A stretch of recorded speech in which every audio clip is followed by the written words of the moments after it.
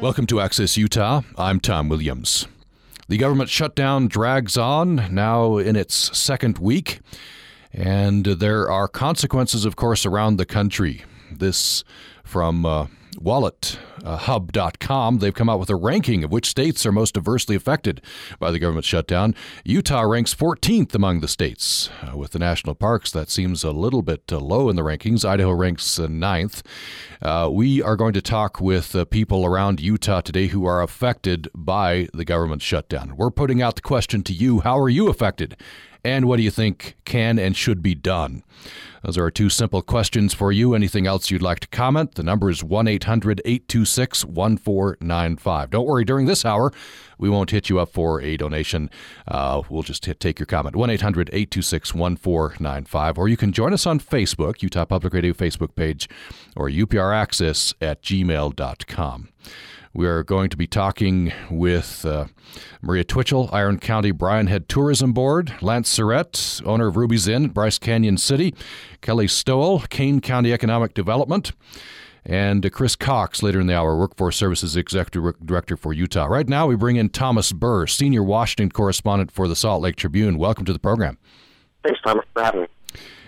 We talked to you most recently with the incident in Washington, D.C. with the gunshots fired. It seems like it's pretty tense times today, or these days, in Washington, politically and these security issues.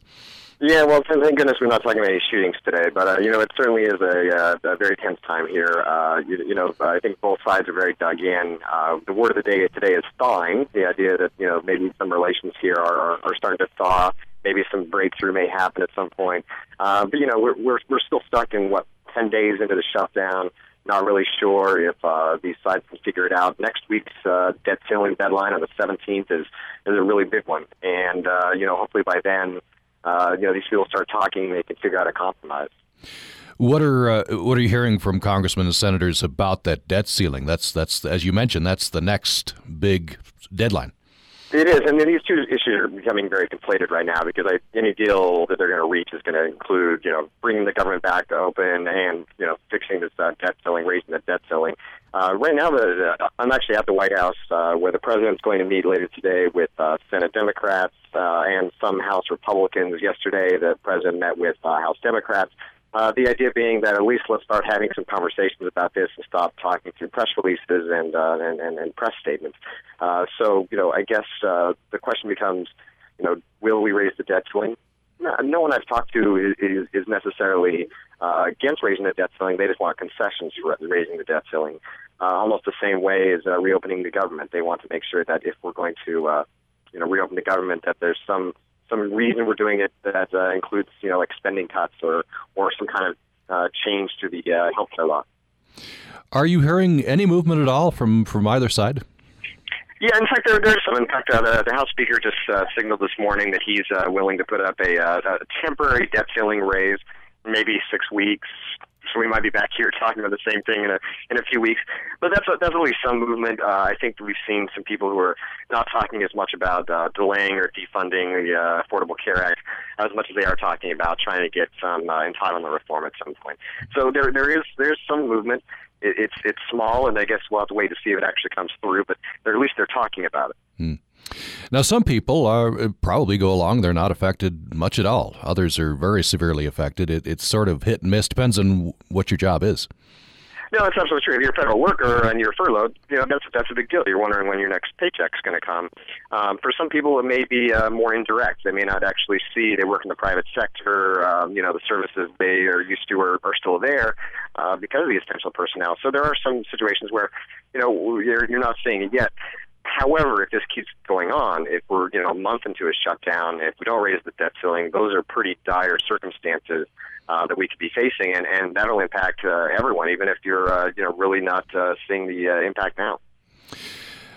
Now, of course, unfortunately, there's the political calculations, I'm sure, going on among all parties as to who they think is going to take the blame for this, and that sort of shifts the debate, doesn't it? I don't know where the polls are now. It's not looking good for anyone necessarily, but I think Republicans are taking more of the brunt of the blame. But that's where we get to, Tom. Everyone wants to win. No one wants to walk away and put up the white flag and say, okay, you get everything you want on the other side. So right now, I think the idea is, okay, if we're able to pass a budget, even a short-term stopgap budget, what can I get for that I go back to my base and see, look, I did this for a reason and we got something. The White House obviously is not going to, and Democrats are not going to concede that they're going to, change dramatically their signature health care law. But they are willing, to do some things like, well, let's work on some tax reform, some reforms to Social Security, which then Republicans could take back and say, yes, we had to shut down the government, but we got something for it. And in the meantime, as you mentioned, some federal workers deemed essential still are not going to get a paycheck. They're essentially working for free. Yeah, it's a really tough time for those people. I have several friends here in Washington in that boat, for example. The idea is it's not a guarantee that the people who are furloughed are going to get paid. People who are working now, it is guaranteed they will get paid when the government reopens. But, the question is when. Like I say, we're 10 days in now. We don't have a deal. We're still just in the beginning stages, it seems, of talking about a deal. So this could go on past through maybe the next paycheck. And I know, similarly, I'm sure there's a lot of people in Utah that face these things who, both parents are federal workers. They might have kids, and they're trying to figure out how are we going to pay our mortgage, how are we going to deal with child care, how are we going to put food on the table. So, it really does look down. Some people are, extremely worried about this and should be. The symbolism of the government has been highlighted in recent weeks. World War II veterans trying to visit the memorial, that sort of thing. It's dramatic pictures. I'm reading in USA Today, a man got tired of the lawn not being mowed at the National Mall and took a lawnmower to the grass. It's just sort of the symbolism of this is highlighted in a time like this. No, absolutely. That's true. I saw the pictures of the guy at the Lincoln Memorial mowing grass, carrying a South Carolina flag. That's quite interesting. The one fascinating part of a government shutdown is that, yes, there are certain parts of the government that are still up and running, and that's why people probably don't see the effects as much just yet. Because when you go to the airport, TSA is still on the job.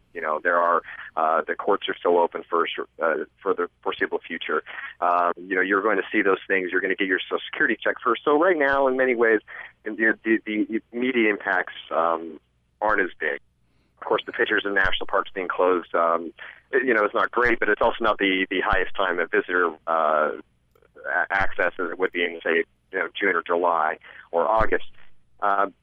However, there are many studies that are showing that the government shutdown is costing the economy millions and millions, tens of millions of dollars a day that this goes on, and in the end, the indirect impacts are to the economy could be pretty bad. Governor Herbert has sent a letter, and he's talked to Secretary Jewell. He's offering to have the state, in at least a partial way, take over the federal parks, get them reopened. I saw that. I'm not sure how that actually would work in many ways. I don't know that the state could technically loan money to the federal government, and I'm not sure the federal government has the power to accept it or to try to reopen it in some way. I don't know that works. It also is just a fascinating look at what parts of government some people like and want to fund. Salt Lake County stepped forward, for example, for the women, infants, and children's money to make sure that the mothers could get milk for their kids, for their infants. There's other things that are important to others, like reopening national parks. In the end, it's not sustainable to be sitting here and trying to figure out, well, let's fund this, but we're not going to worry about this till later. I think most people would rather just have the government running again. Mm-hmm. As we look toward the future, you say there's the talk today is a bit of a thaw. What would, from what you're hearing, what would the outlines of an agreement look like?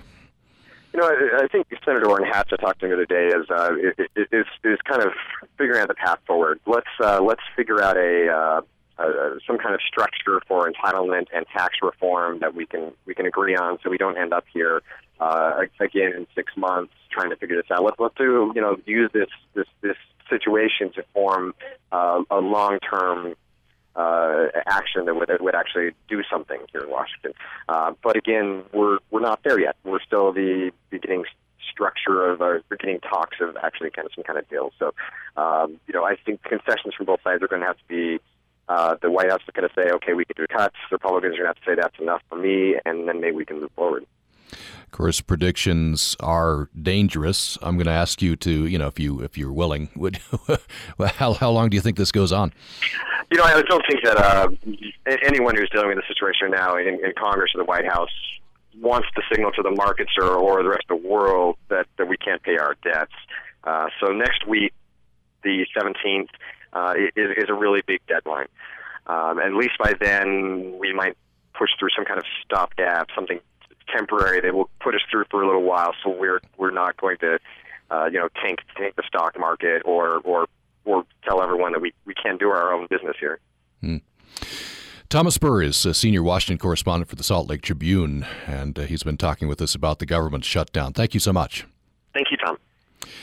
And we are opening the phone lines to you, even though we're in the fund drive. We will open the phone lines during this hour for your comment. I'm very curious to know how the federal government shutdown is affecting you personally, or maybe someone you know. For example, I have a brother-in-law in Washington, D.C. who's been affected. He was furloughed.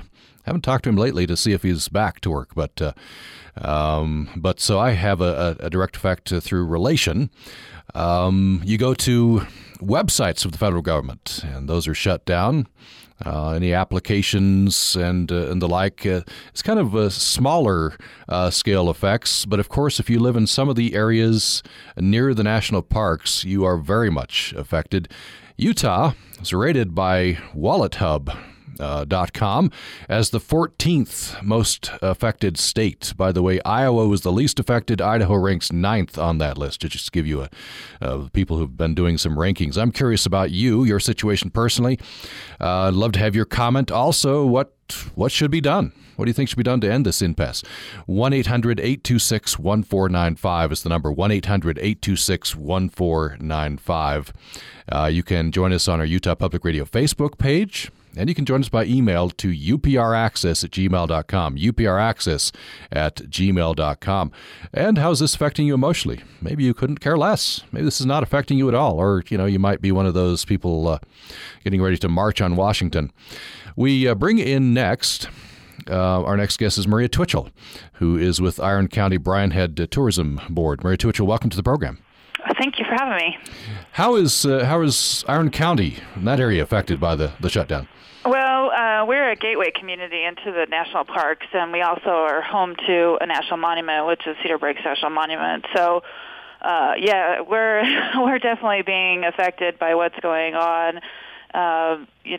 We typically have anywhere, being a gateway community, and we're right on the I-15 access. This time of year is typically one of our better times of the year. I mean, it's kind of that last bit push as we go into the winter season. So we're seeing, a lot of Canadian travelers, a lot of foreign-based travelers, and so and they're having a hard time. They're having a hard time finding places to go and, trying to make changes to their plans. And so we're basically on high alert here, just trying to help those that are already here to, find an alternative. And, we're very fortunate that we live here in southern Utah because there are some great alternatives for people to go and enjoy with our state parks. The state parks have really stepped forward and are embracing, some record numbers of people.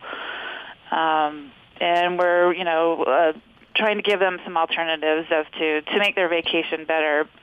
Moving forward, we're anticipating a huge drop in numbers just because now people are going to stop making their plans to come into the area, and it's going to be quite unfortunate for our businesses and anywhere from lodging to restaurants. So. How much of a drop-off from, say, last year? What are you seeing? I would easily, 10 to 15%. We're at a gateway community, and so we're not as affected as, say like Springdale or Bryce Canyon City. But, you know, for us, that's a huge percentage. After next week, I think if this continues on, it'll be huge. It'll be incredibly big numbers. So, but for us, you know, these are all small businesses here in this part of the state. So that kind of, even those kinds of drops, you know, affect their bottom line and you know, affect whether they're going to continue to, you know, keep people employed and it's going to, you know, we could look at some devastating numbers. You know, the perspective is if a visitor spends $130 a day in a community, you know, to start timesing the numbers, you know, like we typically have at least 1,000 national park visitors in our city every day. You know, that adds up pretty quick. And this will have ripple effects. Absolutely. I'm sure. I mean, it's not just the spending; it's now employment. People will start laying people off fairly quickly, and then we also rely a lot on employee. You know, we have a lot of government employees in this area who are now not collecting a paycheck and now are not spending their dollars in our communities as well. So yes, there's quite a ripple effect. I'm reading here from the Spectrum, or stgeorge.com, stgeorgia.com. San Juan County Commissioner Phil Lyman, I'm quoting here, wrote over Facebook apparently that the county planned to, quote, peacefully remove the barriers to places like Lake Powell, Natural Bridges, Canyonlands, and Hovenweep to allow visitors to enjoy the places. That actually has been put on hold, however. Yes. So, I don't know. Has there been any talk of that kind of thing where you are? Yeah, they were trying to negotiate with Zion National Park yesterday, as well as with Bryce, to get those roads open. I understand this morning those talks have come to a stop at least for today, because we had hoped that we could have some sort of idea or a plan in place to get those parks, those roads open. And so I think the commissioners are meeting today to see what their options are moving forward. We were very fortunate with our national monument. The road is an access road, so we were able to, people are being diverted through that area so that they can at least see, get a national park experience through our national monument, but resources are closed. You know, restrooms aren't available, you know, limited public safety in terms in the park. Our sheriffs have had to provide the public safety, you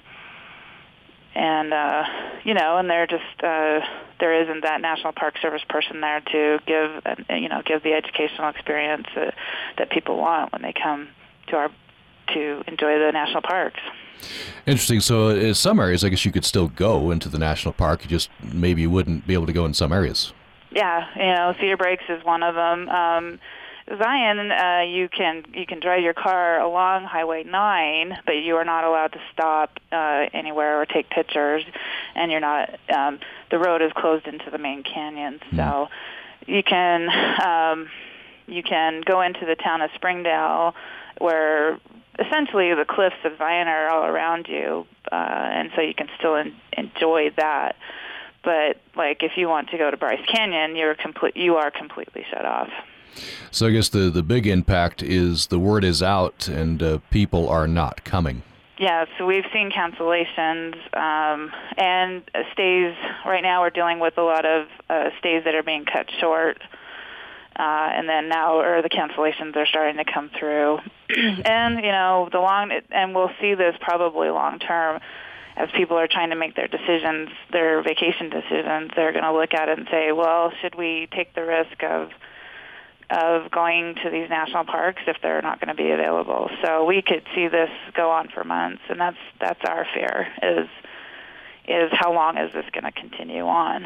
And we've, you know, the state of Utah and all these counties have spent a lot of money promoting these national parks. You know, the state Office of Tourism put $3.1 million into what they called the Mighty Five campaign to promote national parks as, you know, the best vacation choice out there. And, you know, and we're starting to see stuff from this, and now all that work has, is kind of going away, and all the money that the counties have put into, promoting these national parks as great resources, as great vacation opportunities, we're starting to see those kinds of things, those efforts kind of go away. Well, we appreciate you getting us up to date on this, and we'll all be watching, of course. Maria Twitchell, Iron County Bryan Head Tourism Board, thank you so much. Thank you. We'll take a break. When we come back, we'll continue talking about the effects of the government shutdown in Utah. And we're throwing out the question to you, how is this affecting you? And what do you think should be done? The number is 1-800-826-1495. Our email is upraccess@gmail.com, upraccess@gmail.com. And you can join us on our Utah Public Radio Facebook page. We are, when we come back, we'll be talking with Lance Surratt, owner of Ruby's Inn in Bryce Canyon City, also greatly affected by the government shutdown. Later on, we'll be talking with Chris Cox from Utah's Workforce Services. And your comments following the break. Make your reservations now for dinner with Zorba Pastor of Zorba Pastor on Your Health. Enjoy a vegetarian or meat selection and a festival of fall flavors prepared by the chefs at Herm's Inn in Logan, Thursday, October 17th. This private dinner will benefit local programming on Utah Public Radio. Reservation details about UPR's Dinner with Public Radio's favorite doc, Zorba Pastor, online at upr.org. Programming on Utah Public Radio is made possible in part by our members and Bonnie Plants, plant growers since 1918 dedicated to sharing a love of gardening to help people become successful and productive vegetable and herb gardeners. Information is at bonnieplants.com.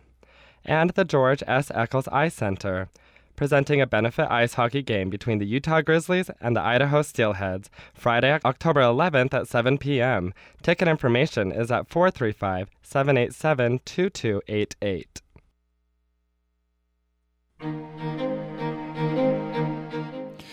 The federal government shutdown is in its second week. We talked to Thomas Burr, senior White House Washington correspondent for the Salt Lake Tribune earlier in the program. He says he's somewhat hopeful that the next deadline, the federal debt ceiling, may help break this impasse. Today, talk is of a thaw, so-called thaw, but it still looks like a pretty bad impasse in Washington. And, of course, some people are not much affected. If you work for the federal government, you may well be affected. You may be on furlough, not getting a paycheck. And many areas in Utah, especially southern Utah, are greatly affected. We're talking to some of those people. Lance Surratt is up next, an owner of Ruby's Inn in Bryce Canyon City. Welcome to the program. Thank you very much. I appreciate you helping us tell our story. So tell us how this shutdown has affected Ruby's Inn. This shutdown has been absolutely devastating for us. To date, the first 10 days of this month, we've already lost about $750,000 in reservations, about $1.5 million in potential revenue, and that's for the rest of the month. So this normally, when I was listening to Mr. Burr, talk about some of the implications of the shutdown, and one mistake he made was that this was a slow time for the national parks. As Maria Twitchell said, this is an extremely busy time for the national parks. One thing that is talked about is the baby boomers. There's 1 million of those guys. They're all retiring. They all wait until September and October to go on vacation. You'll see more people on September 30th and October 5th in Bryce Canyon than you will on July 5th. This is an extremely important time to be closed down. So to try to say, well, the effect is mitigated by a slow season, that's a huge mistake that Washington is making by considering what's going on down here. I imagine you would support the governor's plan to have state officials take over temporarily running the national parks just to get them up and going? 100%. Lance Surratt, private citizen down here, was ready to organize volunteers. I'd been in touch with our county commissioners, and I was aware of the plan, and we were going to organize volunteers to go clean restrooms and to facilitate the services, and that was going to happen this morning. And of course, because of threat of ending up in federal prison of our elected officials and our sheriff's department, then that plan ended up not working. But I was going to say, absolutely, we're 100% in support of it.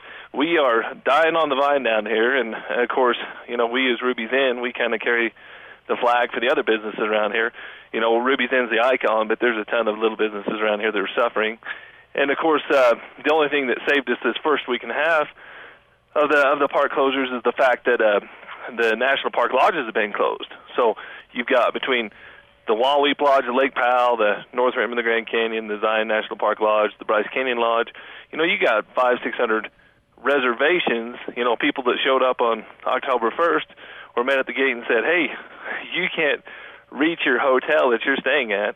So that's the only thing that's mitigated the effect down here is that, you know, okay, you got some people that had enough time to cancel, but you've got a lot of people, international people that are in the middle of a, 15-day vacation. You know, what are they supposed to do? Yeah, I suppose you could. I notice there's websites that will give you ideas of where to go for state parks. Yeah, and we've set up a makeshift, information and visitor center in our lobby here. And just to kind of correct something that Maria said too, you can see Bryce Canyon, not the main amphitheater, not the main part of the national park, but we have as a company, going back to when good old Ruby homesteaded this area, he actually has there's a part of the rim, a private area, which we've been taking tours since the shutdown. We've done that at our own expense. It's a free tour. We take people out to the rim, and they can still have a little bit of the Bryce Canyon experience. Also, Highway 12, which is a main state access, they can't close that, and that you can see Bryce Canyon that way. The main amphitheater, no, you can't see it, but it's similar to Zion Canyon. You can still have some of the experience, but not all of it, of course. So if you're still able to experience some of it, I guess, as I had mentioned to Maria Twitchell, the real harm is the word is out. Perception is you can't, why come? Let's not go. Absolutely. As I say, we are a seasonal business. We make our money in 6 months. The other 6 months we starve. And in October is one of our revenue-producing months. And looking at the end of towards the end of the month, even at the parks open today, I agree with Maria. I think the damage has already been done.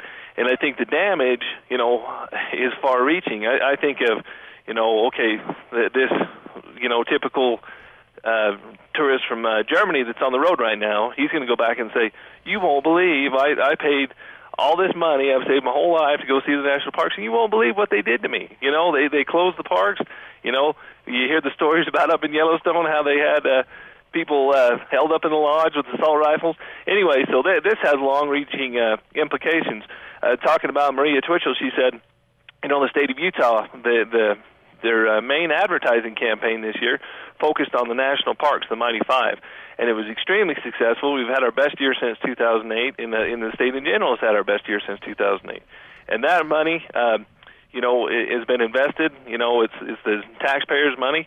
And, I wouldn't say it's been wasted, but, we've worked really hard to get our season longer. It used to be when I was a kid around here, after Labor Day, you could pretty much close the doors because there wasn't many people around. But September and October have become two of our biggest months. And what's going to happen to that person in Germany or France or Italy or China or whatever who's planning to come to the West, come to Utah, and they look at that date of September 30th and say, there's no way I'm going to travel during the month of October because what if this happens again? So the long-term implications, years down the road, the threat that this could happen again, who can quantify that? Who knows what's going to happen? So Lance Syrett, voter, citizen, who do you blame? Who do I blame? I blame them all. I was going to say, if you don't agree with their politics, vote them all out. As I say, let's vote all the incumbents out. If you agree with one party but you don't agree with the tactics, let's do primary challenges. Let's get them all out of there. So, I agree with some of the principles of what they're trying to do. These tactics are going to kill us. They are absolutely going to kill us and all these little businesses around here. And Garfield County, where Bryce Canyon is 95% state and federal land. People on the East Coast have no idea what that means. You know what I'm saying? 95% state and federal land, which means that when they lock up the key, we're locked up. Literally, the whole area is locked up when the national park, when the federal government is offline. Now, you mentioned there were going to be some private citizens go in and clean bathrooms and do some work. But you're being prevented from doing that? Yeah, well, they basically, the word we received was that, The commissioners had the plan. It was a similar plan to what San Juan County was going to do, Iron County, Washington. And, the word came out last night that basically anybody that goes through the gates is going to be arrested and thrown in federal prison. So, as much as I want to get the national parks open, I got a family to support, and I can't really spend much time in federal prison. So, how much longer do you think that this can go on without businesses failing, without some very dire consequences? Well, I was going to say it's just up to the different businesses. We're going to weather this. We weathered 9/11, which was probably a worse situation, and we've weathered other, problems over the years. Different natural disasters and terrorism. I mean, we're going to weather this. The long-term implications is for example, we had a meeting last week, and we were going to invest about $1 million in infrastructure this winter, as far as fixing up a product, paint on the walls, wallpaper, things like that a hotel has to do in the winter. All that stuff's off the table. That money was going to go to local communities, as far as paying the merchant down the street to buy the paint, paying the painters to come in and paint the whatever and do. So all that money, I mean, the long-term implications of this are just, you can't even quantify that yet. And looking back, this time next year, you look at it and say, okay, all these dips in the economy and things here in southern Utah, you can point it directly to this. And one other thing I just wanted to bring up real quick is, Thomas also mentioned, the federal workers, not getting paid. When they use that word or that phrase, not getting paid, that's not the same as we use it, because everybody knows that when these federal employees go back to work, they're going to get paid. The precedent is there. They've always got paid when they got furloughed. It's the equivalent of a paid vacation by the time it's all said and done. And I feel their pain. I mean, I have a lot of friends that work for the federal government, and they've got to make ends meet in the meantime until they get a paycheck. That being said, they are going to get a paycheck. Who is standing there at the end of this? Who's going to pay my people? The private industries who are being hurt by this at the national park. There's nobody even talking about that. Len Syrett is an owner of Ruby's Inn in Bryce Canyon City. I guess the word that you would get out to people, you can still come and see part of the park? Is that? Yeah, absolutely. Okay. As I say, you come into Ruby's here, we've got a free tour to the rim of the canyon. You can access it yourself.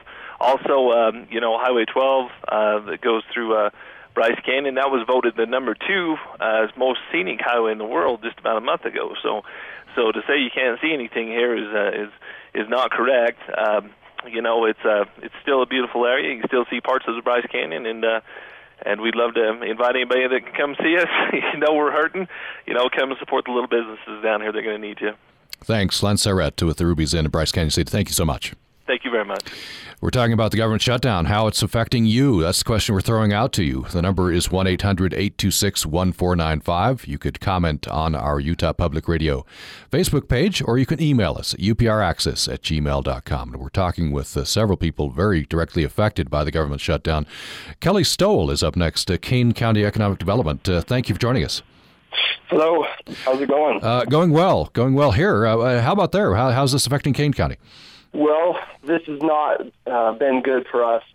Kanab, we're right in the heart of the parks. We've got one of the highest concentration of parks in the state and in the nation, with the north rim of the Grand Canyon, Zion, and, of course, Bryce Canyon. And it was good to hear from Mr. Syrett previously, and I could echo a lot of words that he said and things that Maria has said as well about our King County neighbors. I know Grand County has issued a proclamation declaring a state of local emergency. I imagine things are to that level in Kane County, are they? Absolutely. And our county has joined with those efforts, and we hope it goes somewhere. We hope that this can be resolved soon. This is an unnatural disaster that is completely preventable, and we hope that the federal government will work with us to help alleviate this. Like we say in southern Utah, when the sun's shining, we make hay. Right. The sun is shining right now. This is one of our busiest times of the year, and our hands are really tied as far as the national parks go. But yeah, I want to stay positive. There's so much more country to visit. I mean, us locals, we don't really go to the parks anyway. So we're trying to highlight that there's a lot of other places to visit and other things happening in southern Utah. So maybe you could highlight some of those for us. Get the word out. I have a conference coming up. It's called the Kanab Writers Conference, and this is our 4th year. We've got a great event planned, and this is a place to come and get inspired, and you really can get the best of both worlds with some technical training in the classroom, and then with all of our land surrounding our community, there's like I said, lots of other things to see. We also have what's called the Business of Art Conference. It's coming up at the first part of November. It's business training for artists. We have a lot of artists down here, and they're going to especially need this training after this whole government shutdown mess. Putting sort of your maybe your political hat on, who do you blame for this? Do you blame anyone? What are your thoughts? Well, it's a complicated, tough issue, and I mean, we can blame everybody. I don't think it's party specific, and this is just not friendly to business. This is not good. Like what's been echoed is the damage is irreversible at this point. So let's find a solution. And unfortunately, that's left up to the suits in Washington, and they're not doing us any favors on either side. You called this an unnatural disaster. Maybe you could highlight again for us the economic impact of this in terms of visitation last year to this year. Is it down to that level, the disaster? Oh, absolutely. We had a record year last year for tourism specific. I mean, the economy of where I'm located, I don't want to say it's unhealthy, but it's unbalanced. And there's a big emphasis on tourism and government jobs. Those are our 2 biggest sectors. And those are obviously affected negatively by the shutdown. I wonder, there's been a lot of talk, and we talked with Lance Syrett about this, of county officials or just private citizens saying, hey, we can run the parks for a while, but haven't been able to come to an agreement. Has there been any talk like that in Kane County? Oh, absolutely. We have people that would go and do it. Unfortunately, that doesn't seem to be an option right now. I know our county commissioners have been negotiating with federal government officials, folks with Zion, and haven't made much progress. It seems like I came through Zion yesterday, and I thought that they were going to hand me a blindfold when I drove through. I'm being facetious, but again, this is not good. I mean, we rely on access to the land, and it seems like we're continually told no all the time. And when we're limited, it just, like I said, negative implications. Kelly Stoll with Kane County Economic Development. Thank you so much. Yeah, thank you. It's the picture in Kane County. Thank you.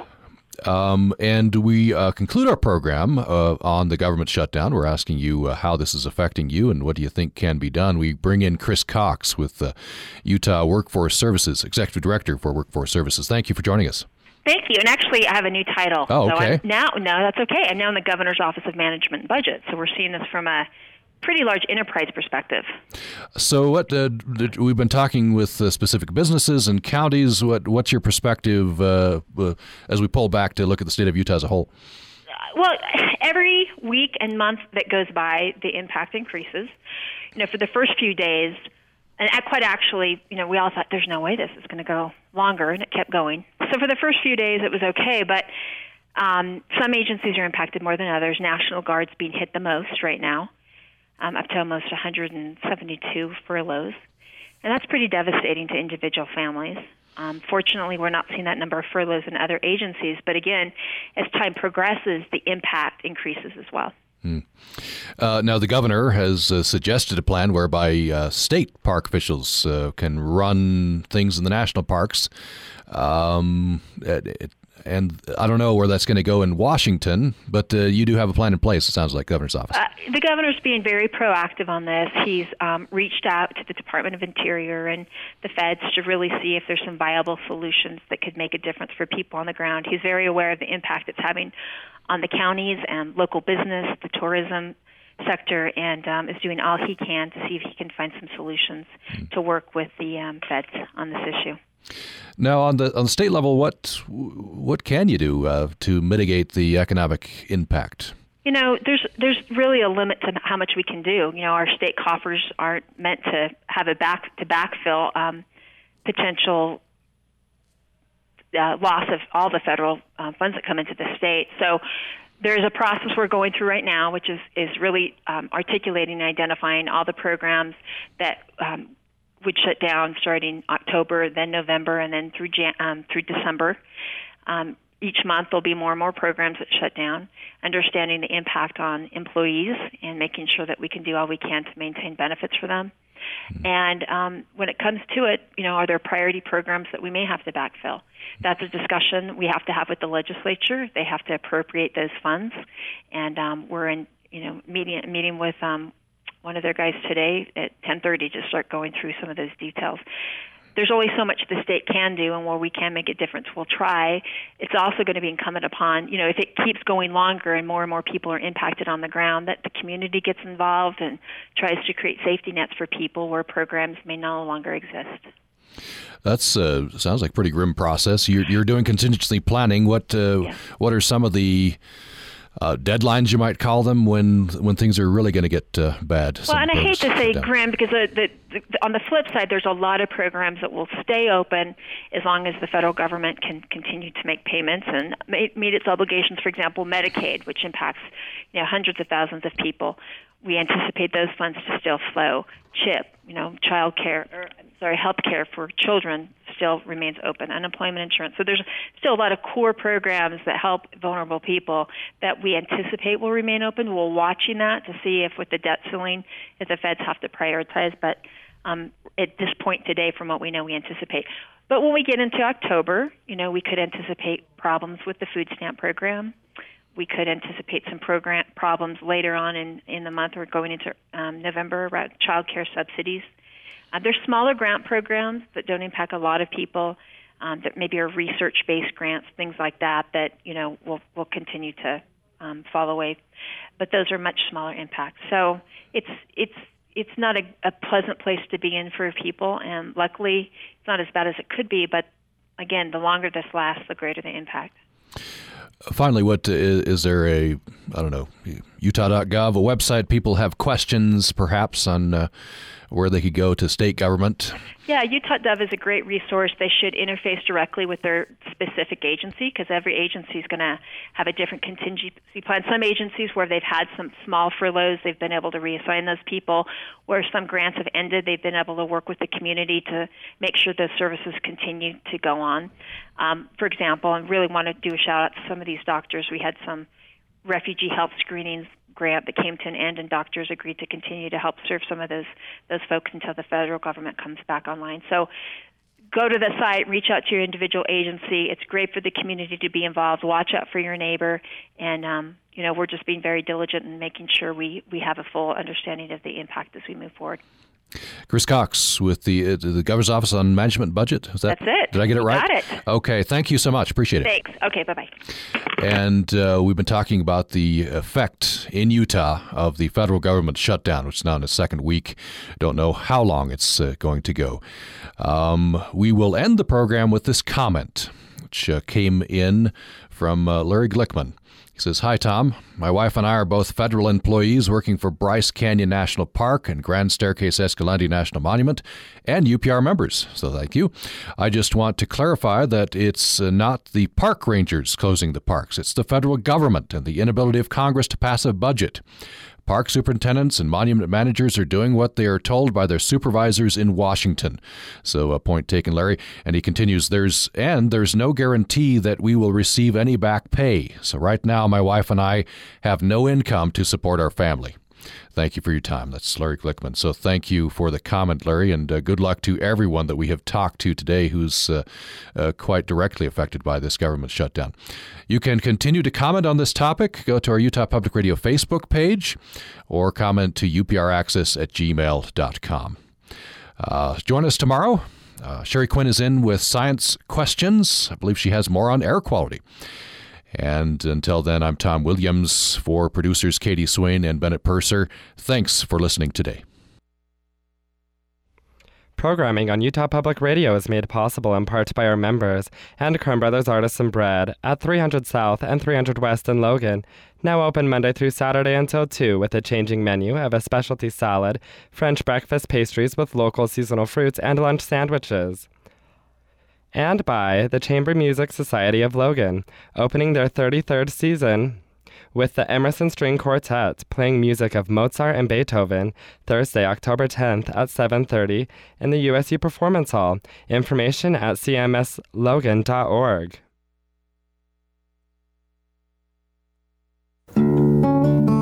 Utah Public Radio presents StoryCorps, an oral history project in conjunction with the National Library of Congress, recorded in May of 2013 in St. George. My name is Tom Taylor.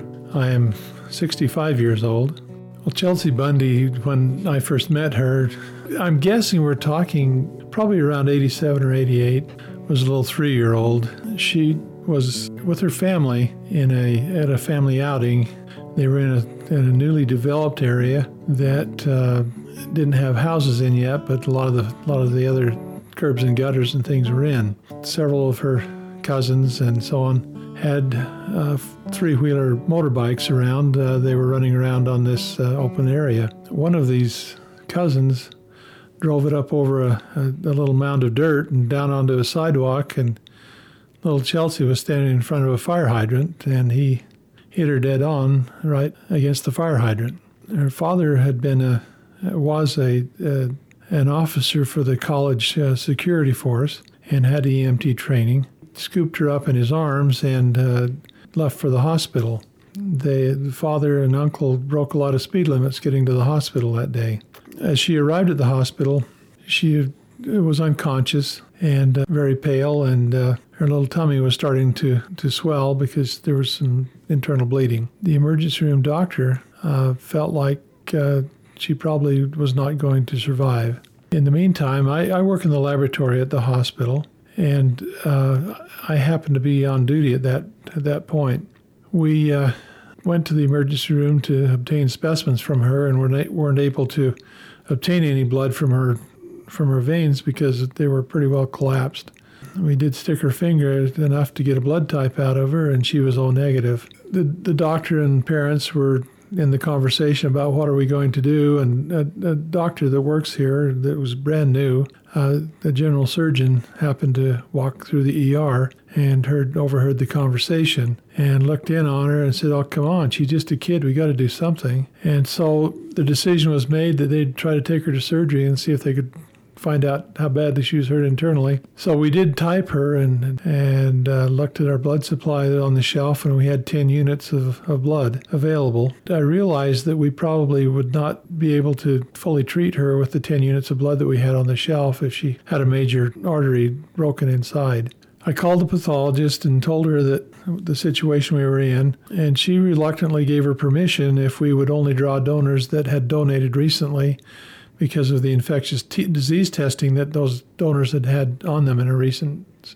And interestingly enough, our first donor that arrived was our lab supervisor, who was O negative. She walked in and said, "Where do you want me?" And we just pointed to the donor bed. And the second one in was one of our physicians, who also was O negative. I know that when we asked for blood donors, we tried to call people in that we knew and wouldn't accept anyone else. And someone got a hold of the radio station, and we had an 18-wheeler pull off the interstate. Guy came in and wanted to donate. We had the EMTs from our ambulance service came in and helped to screen the donors and to take care of some of those responsibilities, which was a huge help. In the meantime, in surgery, they opened up her little belly and found that a major mesenteric artery had been torn from her aorta. And, of course, that's a pretty big hole in your circulation. And so they commenced fixing that, got it back together, and they were going through blood all this time. And about the time they got that vessel reattached and firmly in place, the fresh whole blood started getting to her. And fresh whole blood has some very good qualities to stop bleeding. And as they moved her out of the OR into the recovery area, the anesthesia got a little bit light on her. And she started struggling and started flailing around. And she actually tore her arterial line out of her wrist in all the fighting. And they had to put that back. But everybody was really glad to see that they had a fighter on their hands. Little Chelsea continued to get better, and a day or two later, somebody brought her a big lollipop that was about 3 inches in diameter, set it by the bedside, and I don't know if that was a kind thing to do because she couldn't have anything to eat. She says, can we move the sucker just a little closer to me? So then was, can I hold it? Do you think it would hurt if I took one lick? These interviews were recorded at StoryCorps, a national initiative to record and collect stories of everyday people. Excerpts were selected and produced by Utah Public Radio. Support for StoryCorps on Utah Public Radio comes from Dixie Regional Medical Center, located on 2 campuses in St. George, serving northwestern Arizona, southeastern Nevada, and southern Utah. Information at dixieregional.org.